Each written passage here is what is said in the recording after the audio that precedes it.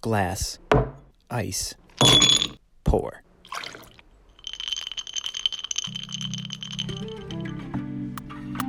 Hello, friends, and welcome to this special episode of Whiskey and Rye, where I interview author and YouTube personality Science Mike McHargue. This interview was recorded a few months ago, and I have been sitting on it for a while because I had this crazy idea to start a second podcast.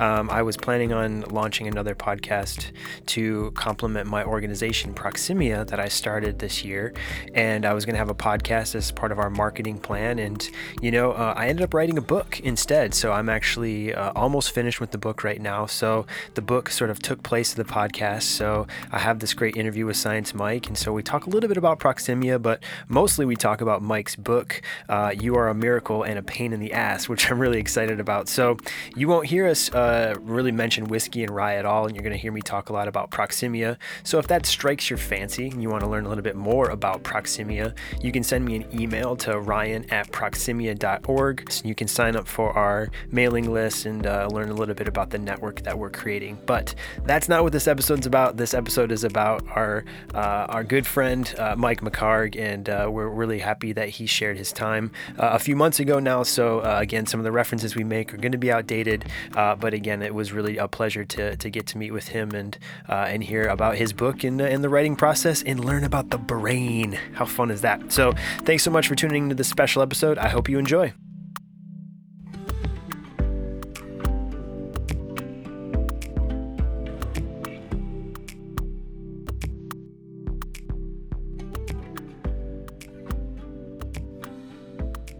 Cool. Well, very excited to have Mike McHargue on the show today, aka Science Mike. I'm going to call you Mike if that's okay with you. I feel like you've been. Oh, that'd be great. I feel like you've been in a lot more Mike mode lately and less Science Mike. That's true. Which I appreciate your Science Mike podcast. I love that, but I love the stuff that you're doing now.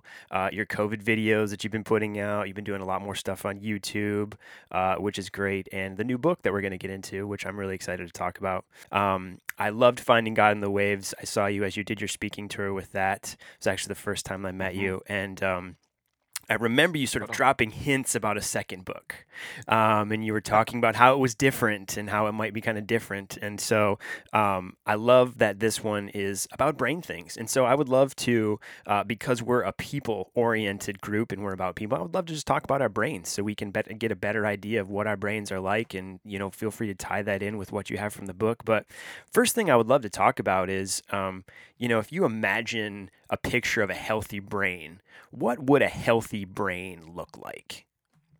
Oh gosh. Well, I guess physically, 3.5 pounds, about the consistency of tofu. Uh-huh. 2 hemispheres. Healthy blood vessels. Lots of glial cells.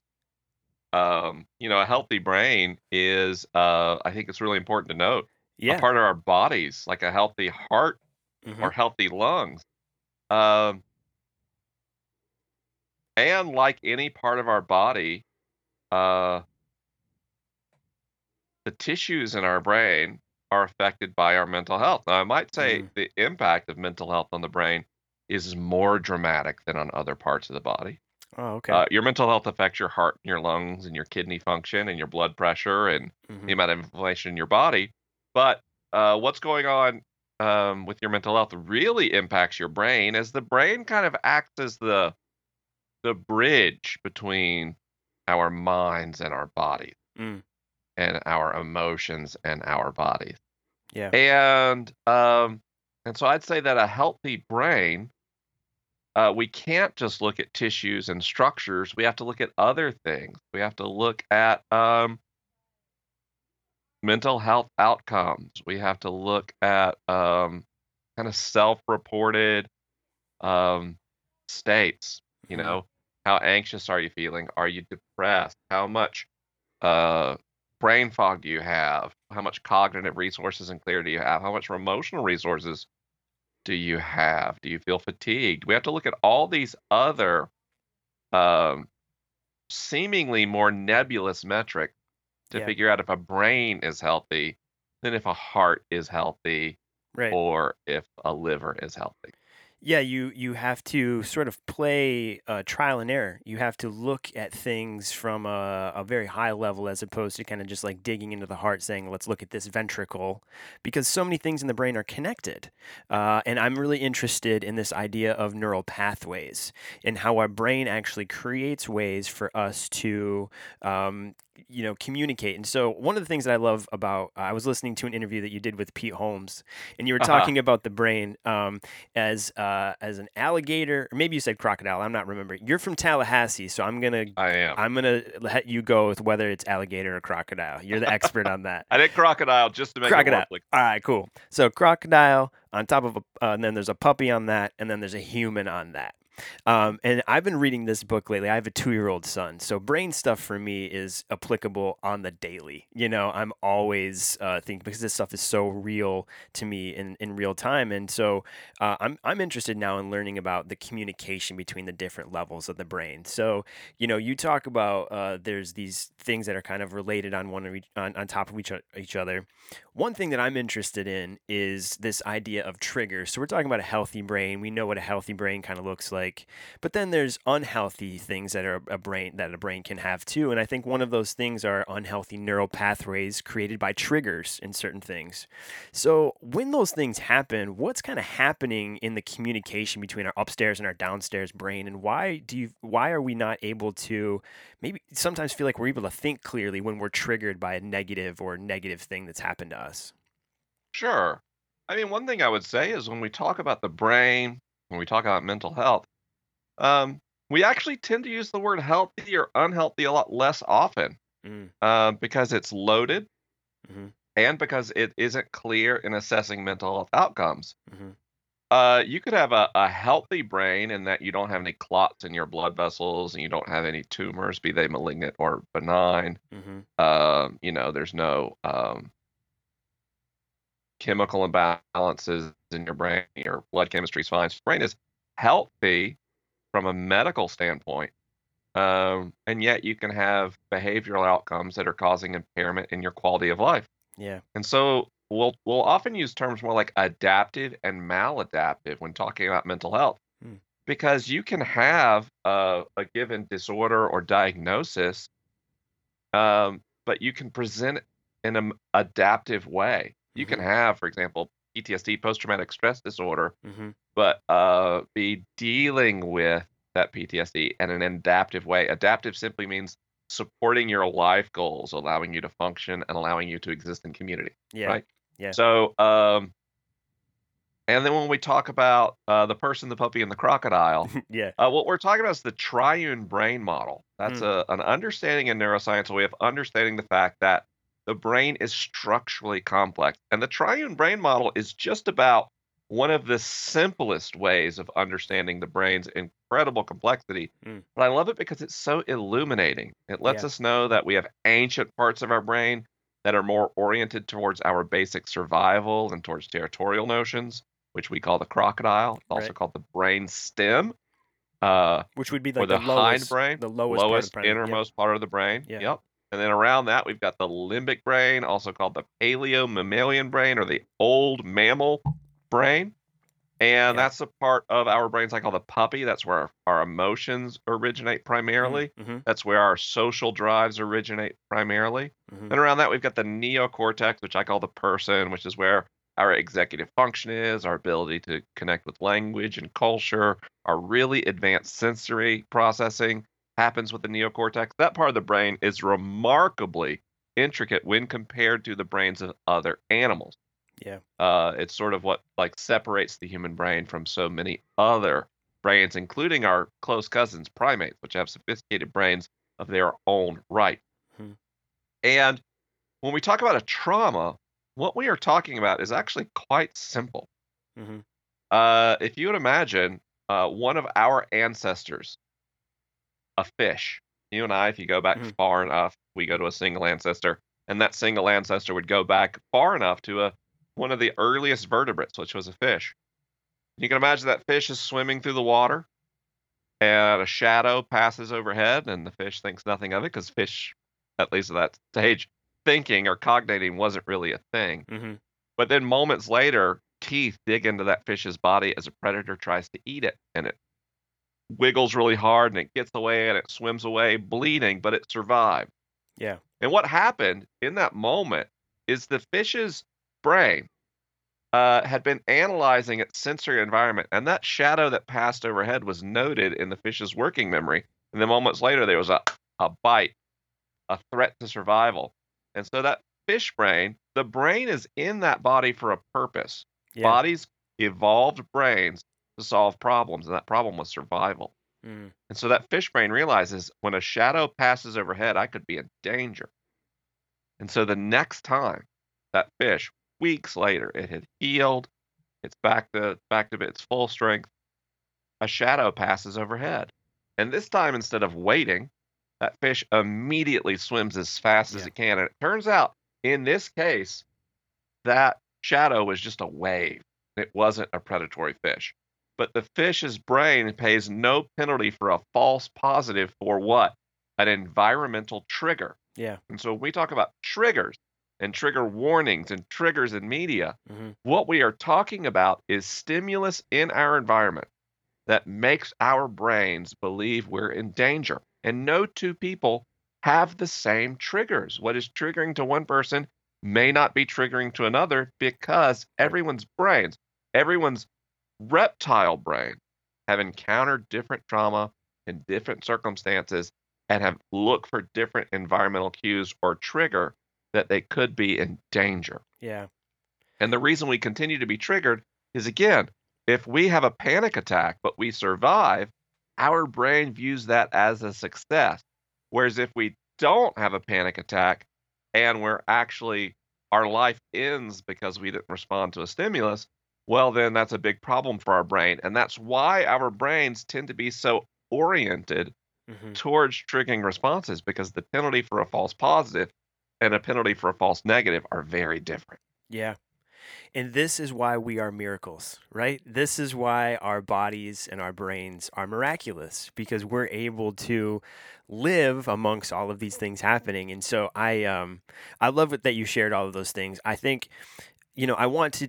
There's a lot of different things that I want to ask you. I would love, because we're talking about being in community here. We deal with people who we help people with triggers and things like that. So, maybe a separate conversation would be helping people with things like that. But I think what I want to dig into now is just how you start off this new book with the trauma response, or with the trauma that you encountered at a very young age. And man, I tell you, that story that you kick this book off with, it really makes it hard to put the book down after that, because I'm just right there with you in that moment. I'm right there with you. I'm almost feeling all of those emotions with you, and it's very real. And so I love that you invited us into that moment. In kind of approaching, you're a musician, I know you do music too, and so you're a creative individual. I'm a creative individual. In kind of thinking I mean, about, I'm a bass player. I don't know if that counts as a musician. listen, there without bass, I mean, how many songs would just fall flat without the bass? But kind of in thinking about that and thinking about creativity and approaching the second book that was different than your first one. First one was kind of about your story, and this one is a little bit different. How did you feel kind of kicking this book off with something that was so raw and exposing to you, but such a big part of your story?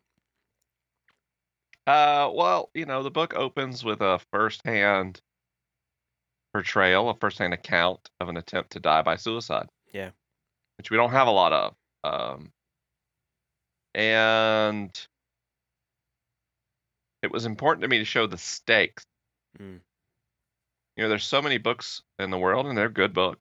They're fine books Yeah. that are self-help books, and they're about dealing with difficulties with our feelings or our motivation or the actions we take in the world. And they have a very prescriptive approach. Mm-hmm. They say, here's the problem I figured out definitively. Here's the steps you take to address that problem. And then for one of those books, like 0.1% or 5% of the people, their lives meaningfully change as a result of that book. And it's because the author's premise worked at their life intersection. Mm-hmm. And I realized most self-help books are in that vein, even those written by psychologists, even if the author knows this set of treatment options, this set of practices will help people in this circumstance, a publisher wants to sell a book to as many people as possible. Right. And so you'll see the marketing copy really get expanded out. Then people get books. This book, like just one person, like, this book changed my life. And the next person reads, they're like, okay, I read the book. I feel kind of guilty that I don't have the motivation to put their 3 steps into process, right? Right. So what I want to do is set the stakes. What are the stakes of this problem? And that we often feel at conflict with ourselves. Yeah. And so I talked about the extreme stakes in my life. That's a struggle, an ongoing struggle for years Yeah. to survive, because where my book goes next is not into 3 steps to a new you or 30 days of this and then you're changed. Right. My book is meant to be an invitation into the complex, nuanced, and difficult process of personal growth and recovery. Yeah. And it's not prescriptive at all. My book is meant to be an overview of next steps you could take Yeah. and a vision of what can happen over time. And that's a big ask from a reader. Yeah. Yeah, it And is. so I wanted to give something immediately that established me not as an expert, because I'm not an expert, Mm-hmm. but as a source of solidarity and understanding, someone who's just been through a lot of these things too and is learning alongside the reader. Yeah. I mean, if you're going to talk about a subject and you want to get people to feel like they can believe you and trust you and walk with you, how do you show them that? We're all about showing your real selves and your most exposed selves, because I think that's kind of the miracle of humanity, is that we are all unique and we are all individualistic. And I think one of the things that I am thankful for with the work that you do, is helping people understand that fitting in a box is not necessarily the end goal in life, to be labeled as something. It's almost like when I read your books or when I listen to your podcast, I feel an invitation into inviting me to be my truest self and my fullest self. And where I live a lot is in that puppy phase. I live a lot in that feelings. I live a lot in that connection. And so that's where I spend a lot of my time. But I feel like in doing that, I miss out on some of the other things that my brain has to offer, like that really true, that rational piece, and then that also that the ability to make sound decisions. I feel like sometimes I get lost because my puppy just wants to take over. So I think one of the things about being in community that is helpful is, and as I walk with people and do things creatively, is we are able to connect with each other in different parts of our brains. And one of the things I've been learning about lately is this idea of mindsight, and how we're able to, because I think a lot about empathy and compassion, because we're lacking that in general in the world right now. And so I think about that connection piece and how we're able to connect with people. And so I've been reading a little bit about the right temporal frontal junction, the TFJ, and how that there's a lot of connectivity, and how that part of the brain, when it's healthy, is really a receptor for connecting with people and really just lives some beautiful things. So kind of setting the table with that, kind of thinking about that middle part, that puppy part of the brain, when we're connecting with other people and when we're expressing ourselves creatively, is that kind of like rolling the puppy over and scratching their belly and giving them like the best thing, or what, is that kind of like how we fuel that part of our brain? Like, what's going on?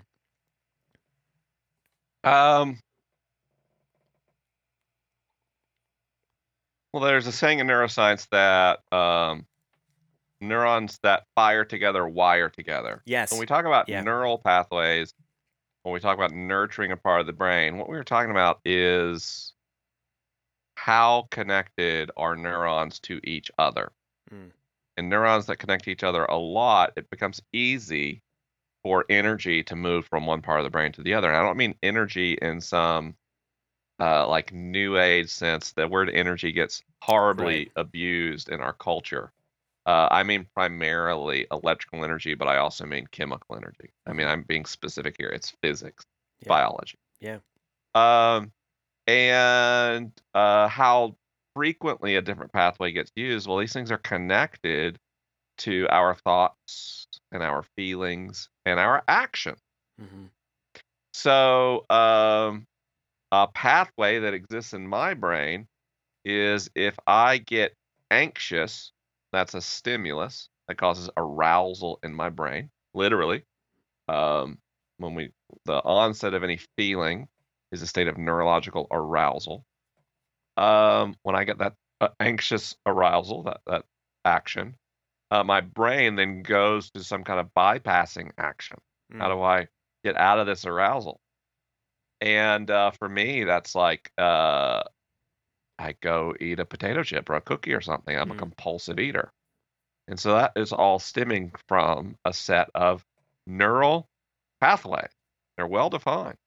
They're very hard to intercept. Any of our neural pathways that keep us alive, Mm-hmm. our brain favors it. Mm-hmm. So I might understand that, like, oh gosh, if I eat 19 Oreo cookies a day, that like increases my risk for heart attack and stroke. And my brain is like, whatever. That's way in the future, Like right? maybe, maybe not. I'm set for now. Yeah, and it's Yeah. maybe it's not. It's like there's a lot of people who eat 19 Oreo cookies a day and they make it to 103 or whatever, Yeah. right? So our Yeah. brains don't think in terms of statistics and health policy.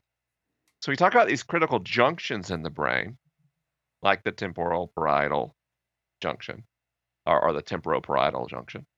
What you're talking about is kind of like the major freeways of the brain, places Mm. where different brain structures converge Got it. and a lot of function is coordinated. So, um, the anterior cingulate cortex is another big one, Mm-hmm. and of course, probably the main one, the biggest one's the corpus callosum, which is all signaling and no processing. And I imagine that kind of being like the scene in Back to the Future too, where they come back in and it's just flying cars just whizzing back each other, just it's chaos. That's what I imagine that looking like. right, yeah, there's a lot going on in the corpus callosum. Yeah. Most of the time, sometimes it's actually pretty quiet. Yeah. But especially in moments of trauma, actually, Mm. because the two sides of the brain kind of go their own corner in those moments. But Uh, you know, uh, when we talk about those regions of the brain being healthy or not, um, what we're talking about is are we cultivating adaptive responses to things? Are we um, finding a way to redirect pathways that lead to destructive behaviors or pathways that lead to emotional states that impair our ability to function towards our life goals over time. mm. And we can look, at different outcomes associated with different parts of the brain. But I think in mental health, sometimes it's actually more useful to think holistically. There's a larger set of processes. We know that if we learn to process and regulate feelings instead of repressing feelings or escaping them, that leads to better mental health outcomes, better physical health outcomes, and ultimately better brain health. Yeah. We know that getting enough rest every day supports the better brain health. We know that good nutrition supports better brain health. Mm-hmm. Um, I had some heart problems last year, and I had to like have a major realignment of my diet. And one of the things I've done is I've eaten a lot more leafy green vegetables. And I don't like leafy green vegetables, so I grind them up in a blender and drink them. Ah, okay. Uh, Yeah. but I went in see my neurologist and to see an eye doctor, and both of those things involve some imaging. Mm.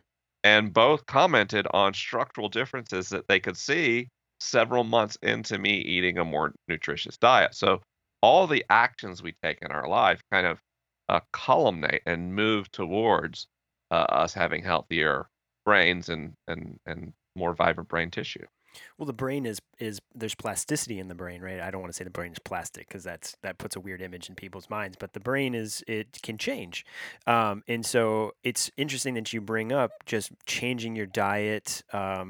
And in eating, making better decisions with your health has changed how certain things in your brain. And I was actually going to bring that up because I oftentimes don't hear people talking about an approach to mental health through nutrition or through a diet. Most of the time, it is take a pill or see someone or talk more about things. But I've actually been talking with so one of the things I do on the side is I have a dad's breakfast, and I'm kind of about, helping dads stay healthy and be the best dads they can be. And I was talking with one of my dads who's also a nutrition guy, and he was saying, like, men in general don't drink enough water. Like, imagine if we just drank the recommended amount of water that we were supposed to have every day, how much better we would function overall in general. So I know that you're a student who's always learning, and I've heard you talk about how you're learning now about how our gut bacteria is really affecting a lot of our mental processes. And I'm someone who I like you went through not probably not as serious of a health thing, but I was going to the doctor maybe once a week for about a year, just trying to figure out what was going on with some severe pain in my gut. They thought I had Crohn's disease. They thought it might be IBS. They were doing all sorts of things, wanting to do medical procedures and whatnot. And I remember on my last doctor's visit, we did a panel testing for allergies, and we realized I was allergic to a lot of food. And my stomach, what was happening is my stomach was flaring up, and my intestines were flaring up, and certain things my stomach were flaring up, and it's because the bacteria in my gut are reacting to the food, but then that sends messages to my brain that says certain things. So now I've got two conflicting things happening, and I was just experiencing what you were calling like brain fog and stuff and things like that. So I wonder the amount of people out there that are trying to achieve some type of clarity in themselves and are sort of overlooking some of the easy things they can do, like diet and some just healthy mental calisthenics. Well, I mean, so this is why I opened the book as I did, and why the book is so um, non-prescriptive. Yeah. When we talk about diet and eating, that is incredibly complex. Yeah. In my life, I approach my diet as a set of behaviors. Yeah. And if I was eating too many bad things, then I just need to eat good things. But then there was some reason, like it was so hard to eat good, healthy food over time. Now, don't get me wrong, I could like set my mind to it and I could change my ways for weeks or months at a time and lose a lot of weight and get active, and then something stressful would happen at work or in life, or I would just not have very much time to eat lunch, and I'd go to a drive-through and I'd just, get a cheeseburger, and it's okay, it's just one cheeseburger. And the next thing I know, I'm up 60 pounds again and eating cheeseburgers every day. And in my case, it's because I'm a compulsive eater. I use eating to regulate my feelings, which means there's literally no amount of diet and exercise emphasis that can sustainably change my patterns of eating. Yeah. It means for me to treat my diet, I actually have to treat my trauma and my emotional coping strategies, right? And so what sometimes some people aren't compulsive eaters. They really just need some better nutritional guidelines and some structures to have access to food that better supports their health goals, and that's a change they can make. Yeah. But I would argue that probably for most people, our relationship to food actually speaks more to our relationship to our feelings than our relationship to nutrition. Yeah. And we see that in almost every set of behaviors that we have difficulty controlling. Yeah. Even chronic health issues, things like back pain and stomach discomfort, we're seeing in the data that it's possible that for most of chronic health conditions in the United States, they are actually issues with people's emotional regulation strategies and being taught maladaptive strategies and conditioned into maladaptive strategies their entire life. Yep. And some people have Crohn's disease Right. or chronic fatigue syndrome or actual medical problems where no amount of emotional coaching or therapy will fix those problems. So the challenge we face as a society is we have people who understand the mental health challenges, and we have people who understand how to treat the body. And those groups traditionally have not talked very much. Yeah. And we're not good at triaging between those systems. If you go see your doctor with a mental health problem, most doctors are going to treat your body. And if you go see a mental health professional with a problem, a real problem with allergies or intestines, but if you describe an ulcer as anxiety, your therapist will treat the anxiety. They will not treat an ulcer. Mm-hmm. And so part of, I've got a friend, Hillary McBride, Dr. Hillary McBride Dr. now. Hillary McBride, yes. And one of the reasons I adore Hillary is she's a therapist who has a tremendous amount of understanding of the larger body of medical research relating to bodies as well. She takes a holistic and integrative look at health. I've got a friend who's a physician. His name is Chris Hawley, and he and his friends in their medical practice for years, way before I started talking about this stuff, have been talking to their patients in their medical practice. They are primary care physicians. They talk to their patients about what? Mental health.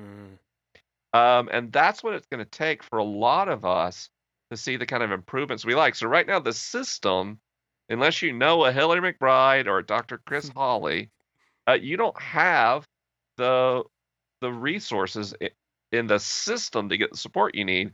Yeah. So for the rest of us, we have to be aware that our bodies and our brains and our minds and our emotions are all one integrated system. They all come together to make us as a person, and you cannot treat one without impacting the other. And if you try, you are doomed to come up with strategies that fail. Yeah. Because you aren't looking at the entire picture. And my most recent book, You're a Miracle and a Pain in the Ass, it is about that fundamental problem of trying to change over and over and over and failing because we've set the wrong expectations and we've tried to take a jigsaw piece and make it represent the entire puzzle. Yeah. Yeah, that was so beautiful. I love how you kind of describe that piece, and the thing that I love about your work is it transcends genres. I think your first book, I remember you talking about how it was in the religion and spirituality, and you're like, yeah, that maybe and this one is I don't even know where Amazon would classify this one. I didn't see it. I don't remember where I bought it out of. I think it's in personal growth and. That's personal growth and mental health. Personal growth and mental health. Well, I also think that you could have put this in the parenting section too, because I also think this is a parenting book.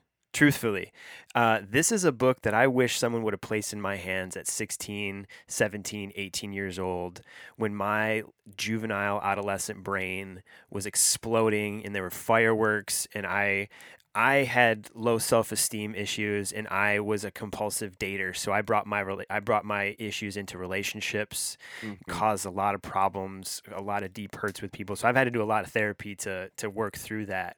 But if I would have had this book placed lovingly in my hands at a young age, I imagine I would have understood myself a little bit better. So I don't know if I know you have daughters. I know they're young, probably young.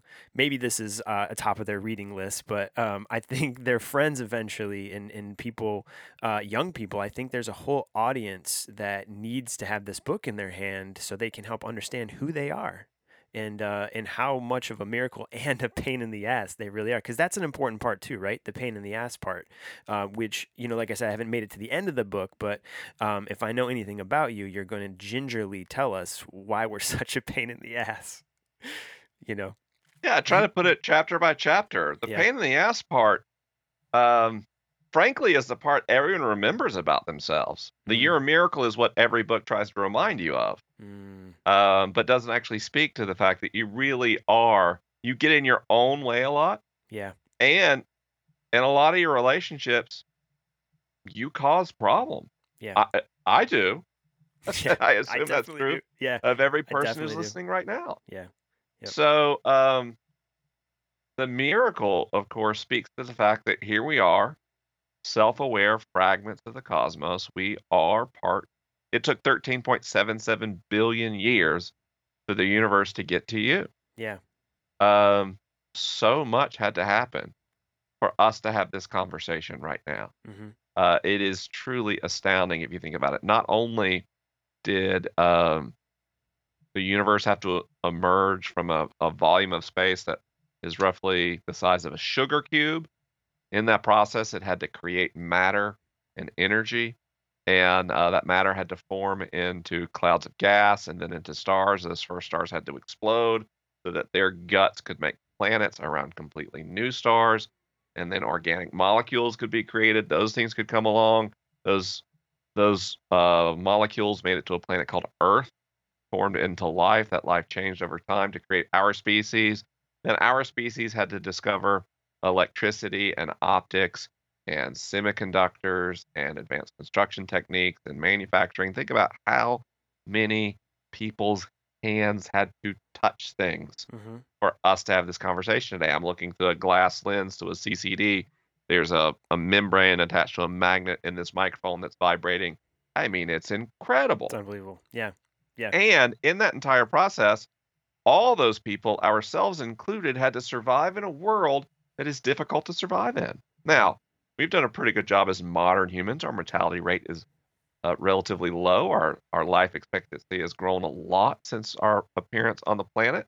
We've made lives easier for ourselves, and yet life is still very challenging. And so we build a set of survival strategies. Our brains are great at that. Mm-hmm. Your brain is great at that. And everyone listening, their brain is great at that. And I know that because they're here and they're listening, they survive. Yeah. And sometimes those survival strategies, we outgrow them. You know, my compulsive eating, I have no shame over it, but I've outgrown it. If I'm going to continue to thrive and survive as a person, me and eating have to have a different relationship. And so the eating ends up becoming a pain in my ass, even though that same behavior helped me survive to being an adult. Wow. Now it's getting in my way. And we can think about that in things we do in our own lives and ways we relate to other people. Those moments that we outgrow our survival strategies are those moments that we're a pain in the ass. But if we just think of ourselves as or difficult, that doesn't set up the mentality we need to grow and to change, which means we have to remember that even the things that bother us about us are there because they help us survive. And so I'm grateful for my compulsive eating. Mm. And I'm grateful for the times that I've struggled with suicidality and depression because those things not only help me survive, but become who I am today. Yeah, you wouldn't be this version of you if you didn't go through those things. I was reflecting on that just the other day. Even as I was preparing for this interview with you, I was like, man, to think 2 years ago when I started podcasting, I would be sitting down with one of my favorite authors, talking with him about his new book on this new show that I'm starting. And even just before we hit record, before you joined on, I was like, this is so cool. This is such an exciting opportunity. I feel so thankful to be here. But what I'm doing is I'm actually rewiring my brain because before I used to sit down and record, I would be a puddle of nerves. I would be sweating. I would be losing my breath. I'd be rewriting my notes. But I was telling myself in those moments, you're not good enough. You're going to forget what you're going to say. Your guest isn't going to like you. No one's going to listen to this. So before this interview, I said, this is awesome. You're really good at this. You deserve to be here. This is going to be a lot of fun and enjoy yourself, you know? And in doing that, you know, I try to rewire my brain and try to reshape those negative thoughts into this thinking. No, you actually, the struggle is what brought you here. Those interviews that you may have thought didn't go so well, they brought you here. They prepared you for this. So just embrace that, embrace it, and just love who you are. Mm-hmm. And one thing I've learned from you a lot, and you know we're gonna wrap up here in a little bit. I've learned from you a lot how to express my emotions. You know, you're someone who later in life you've just been so open with your emotions on social media, especially with the passing of Rachel Held Evans, Mm. which took everyone by surprise. But, I really feel like as I'm not that much younger than you, I'm in my 30s. I feel like it's important to have men out there expressing their emotions, doing things outside the norm, talking about how they're learning about their bodies as a way to help this next generation and all other men out there who need to hear this type of stuff. So, we kind of kicked off the show saying thanks for sharing your gifts, but I want to reiterate this how much I appreciate you sharing your gifts Mm. and how much work you put into it, and how you're willing to diversify and change and be what people need as a way to provide helpful information. Because at Proximity, we're all about education. And right now, education is being threatened from various angles. Hmm. And you're someone that we can go to. I know when I show people a video that you do, I can trust it because I know I can go to the sources and I can see things. So, um, just wrapping all the things together with how you just create things, how you use your gifts. I just thank you for using your gifts and for bringing them to a community that is useful for people. And we here at Proximia would not be here if it weren't for the things that you've done and the struggles that you've had. So your struggles have helped us even take shape too. So I just wanted to kind of round us off saying thank you for that. And just would love to know what maybe kind of you're thinking about or what you're doing right now. Are you taking a break? Are you thinking about new things, content wise? What's kind of on your heart for these next few months? I took a break, had to. I was exhausted after the virtual book tour. That ended up being so much harder than I expected. Yeah. 21 stop. Um, but I did take a break, and then I've been back, and I've been very busy. It seems quiet on the surface, but behind the scenes, there's a lot going on. We are rushing towards, in the next couple of weeks, the launch of a completely new show Ooh. from me called The Cozy Robot Show, and that is going to be a live prime time YouTube program Wow. in a variety show format. So we've been filming segments for that constantly. Wow. Um, it'll take what I love about Ask Science Mike, the interaction with the audience, being focused on what people are curious about, and blows it out. Uh, because I'm finding this season of culture for media is much higher. When I release things, or when I do a live stream, people hop on, they stay on, they'll stay on for 30 minutes, for 60 minutes. So this will be a 45-minute to 60-minute program that comes out every week. Wow. Really excited about that. And then the other thing I've been getting, just all these emails for people, asking, this is, I really love the book, both books. Mm-hmm. Um, uh, but I'm in this life transition and trying to figure out, how to get to the other side of it well. Mm-hmm. I'm coming out. I'm starting a business. I'm moving to a new city. There's just life transition. Yeah. And so we are getting ready to launch as well. Um, Basically little clusters where me and a small number of people get together and do some collaborative problem solving and think through how to go through changes and transitions together. Wow. And so we'll be announcing that probably in the next 30 or 45 days. And so both those things I'm really excited about because the thing that was happening before the pandemic and before my health challenges is the rooms have been getting bigger Mm-hmm. and bigger and bigger for years. And so I'd go into a room and there's like security and there's stage lights and there's Mm-hmm. 1,500 seats and I don't like it. Mm-hmm. So I'm taking advantage of COVID-19 Yeah. and using that to do the kind of stuff I started at, which is smaller, Yeah. which is face to face, which is more intimate.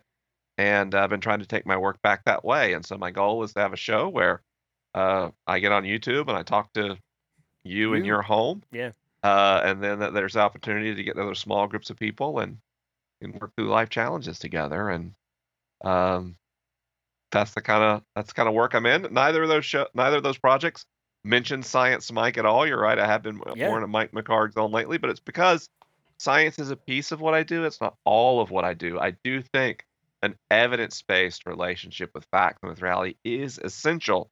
But the Amen. other piece, a focus on emotions and feelings and emotional awareness, the Science Mike brand just doesn't cover that. So that's why we're kind of pivoting and trying something new. Yeah.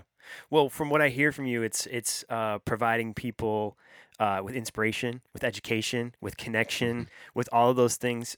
That's all. That's what we're all about at Proximia. So I imagine we're going to have interest groups that are going to be pods that will watch your YouTube video and then talk about it, and then we'll bring that back to us and we'll encourage them how to take what they're learning or what they're inspired and give that to other people. So I'm so excited that you're going to be creating this stuff. I see us utilizing that and us just cheering you on and being fans of what you're doing. So we're looking forward to seeing all that. And I appreciate you taking some time to sit with me today and just chat with me about your book and about the brain stuff. I tend to just, when I get someone in front of me, I just have all of these questions. So I appreciate you just rolling with me and going through all the questions and sharing your wisdom and insight. I think most people know where they can follow you on all of the socials and things like that. Do you have anything new that you are these new places going to have stuff? Anything new that people can kind of join onto right now so they can not miss when things launch, or should they just make sure to follow you on all the regular stuff right now? Follow me anywhere, you'll find it. Yeah. Just the easiest way to find me is MikeMcHargue.com. No one can spell McHargue, don't worry. It's MCH argue, as in we're going to argue about whether or not you should subscribe to my YouTube channel. Which I'm going to win that argument and just say you should. I'm going to say you should. Fair enough. Well, Mike, you've been so generous with your time. Thank you so much. It was good to chat with you. Thank you. Pleasure to be here. All right, friends, there you have it. Thanks to Science Mike for really being an awesome guest and just rolling with this fact that we're a new organization. He thought he was doing Whiskey and Rye, talked about this other organization, talked about the brain, really just rolled with us. So thanks, Mike. Make sure to pick up his book. And, like I said, if you know people that might benefit from this, grab some friends, read it together, read it in community. If you're a parent and you have a kid who's going through some challenging times, read this book together. Mike is really great with language. Words mean a lot to him. So I trust him in that, and so I would encourage you to use his language, borrow from his verbiage, really just learn from him, because he's someone who wants to teach us about our brains and about how we are all miracles. It kind of pains in the ass too. So make sure you check out his book. If you want to learn more about Proximia, find us on Instagram, Proximia LA, Proxemia LA. And you can also sign up for our email list. If you go to proximia.org, you can sign up and we'll get you all plugged in for that. We would love to have you part of our network that we're building of people who just want to meet other people and do really awesome stuff and build something together. So we would love for you to be a part of that. Thank you so much to the Deep West for providing the great music as always. Check out the show notes. Leave me a comment if you have a question. And as always, 5-star reviews and good comments on iTunes help us out. So thank you so much for supporting us tangibly in that way. All right, let's get on with the rest of it. Let's have the Deep West take us out. We raise our glass to you. Cheers.